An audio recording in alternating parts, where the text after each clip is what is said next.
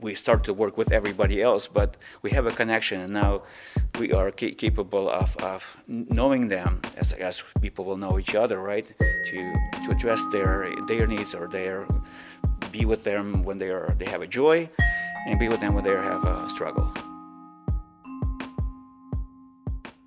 Hi there, it's WAMC News Director Ian Pickus. On this episode of the WAMC News Podcast, we bring you the last part of our special series on the anniversary of the war in Ukraine.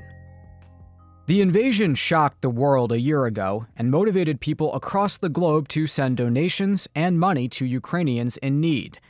WAMC's Lucas Willard met two figures central to the relief effort in the capital region.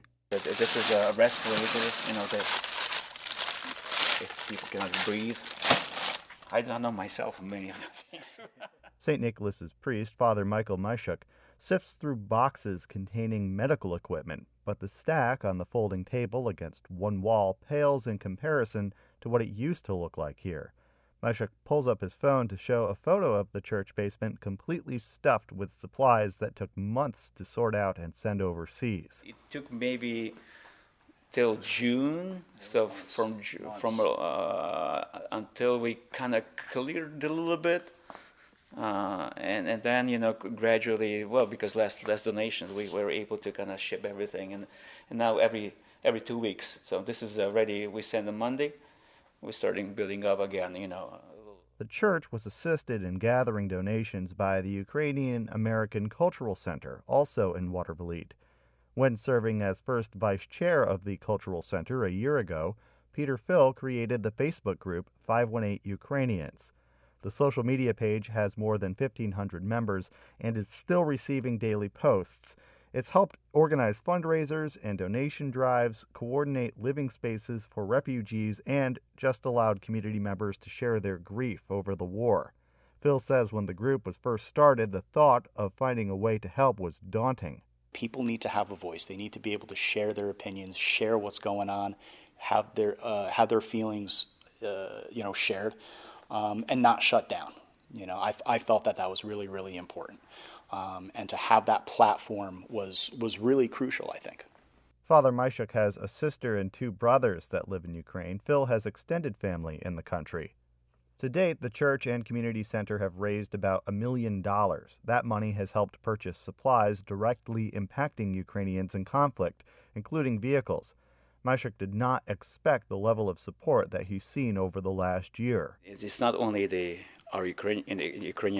our church, but it's from the local churches, Ukrainian churches, and a lot of it was people that I met first time.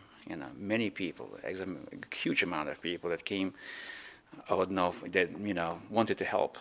Americans, all kinds of nationalities, races, and ages. So it was really an experience for me personally. And I at that time, being a man of faith, I could see, how God works miraculously in this case. During the Lenten season, the church is launching another push for supplies. Right now, the focus is on medical equipment. What was once a huge logistical challenge, sending supplies overseas, has become a routine exercise. Phil says he and Father Myshuk now know where the stuff is going. Every other week, between 40 and 50 boxes are collected and sent to central hubs, hospitals, and sometimes the front lines. We're shipping boxes. We've got a direct connection. They've got a link to our church. They see the personal message.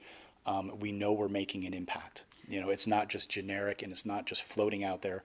We know that, those supplies are getting to where they need to be. I just would like to add, that now we're not only addressing the needs, because it just takes a little time to fulfill the needs. We're trying to kind of project what the need might be. I know that if it's fall, we know the winter is coming. That we know what the winter will present. When it's winter, we have a fall. The spring is coming. So we try to project the needs that will be there in next month or two, sort of. As much as we can, and then we address, of course, the needs that is immediate, if we can do that. Just before the anniversary of the war in Ukraine, a devastating earthquake killed tens of thousands of people in Turkey and Syria. Myshuk says the Ukrainian community in the capital region now has the knowledge to assist the burgeoning earthquake relief effort. Now we will see the Turkey and the Syrian community, so we'll see what we can, how can we be useful for them and be helpful to them. So it's not like we start to work with everybody else, but we have a connection, and now we are capable of knowing them as people will know each other, right? To address their needs, or be with them when they have a joy, and be with them when they have a struggle. With no end in sight to the war in Ukraine, Phil and Father Myshuk are determined to keep the relief effort going, and after the war comes reconstruction. Russia has been trying to destroy Ukraine's culture, Ukraine's history for ages now.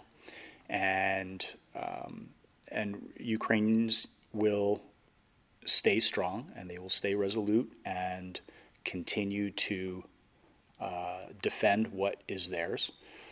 And the hard part is going to be the reconstruction. That is always going to be the toughest part. Right now, we're going through hell. A lot of Ukrainians have perished saving their country, trying to save their country. And the reconstruction is probably going to be the next big hurdle, hopefully when this all ends. To hear WAMC's entire news series on the war in Ukraine, visit WAMC.org. Okay, that does it for this episode of the WAMC News Podcast. Thanks so much for listening, and thanks to Lucas Willard for his reporting. Until next time, I'm Ian Pickus.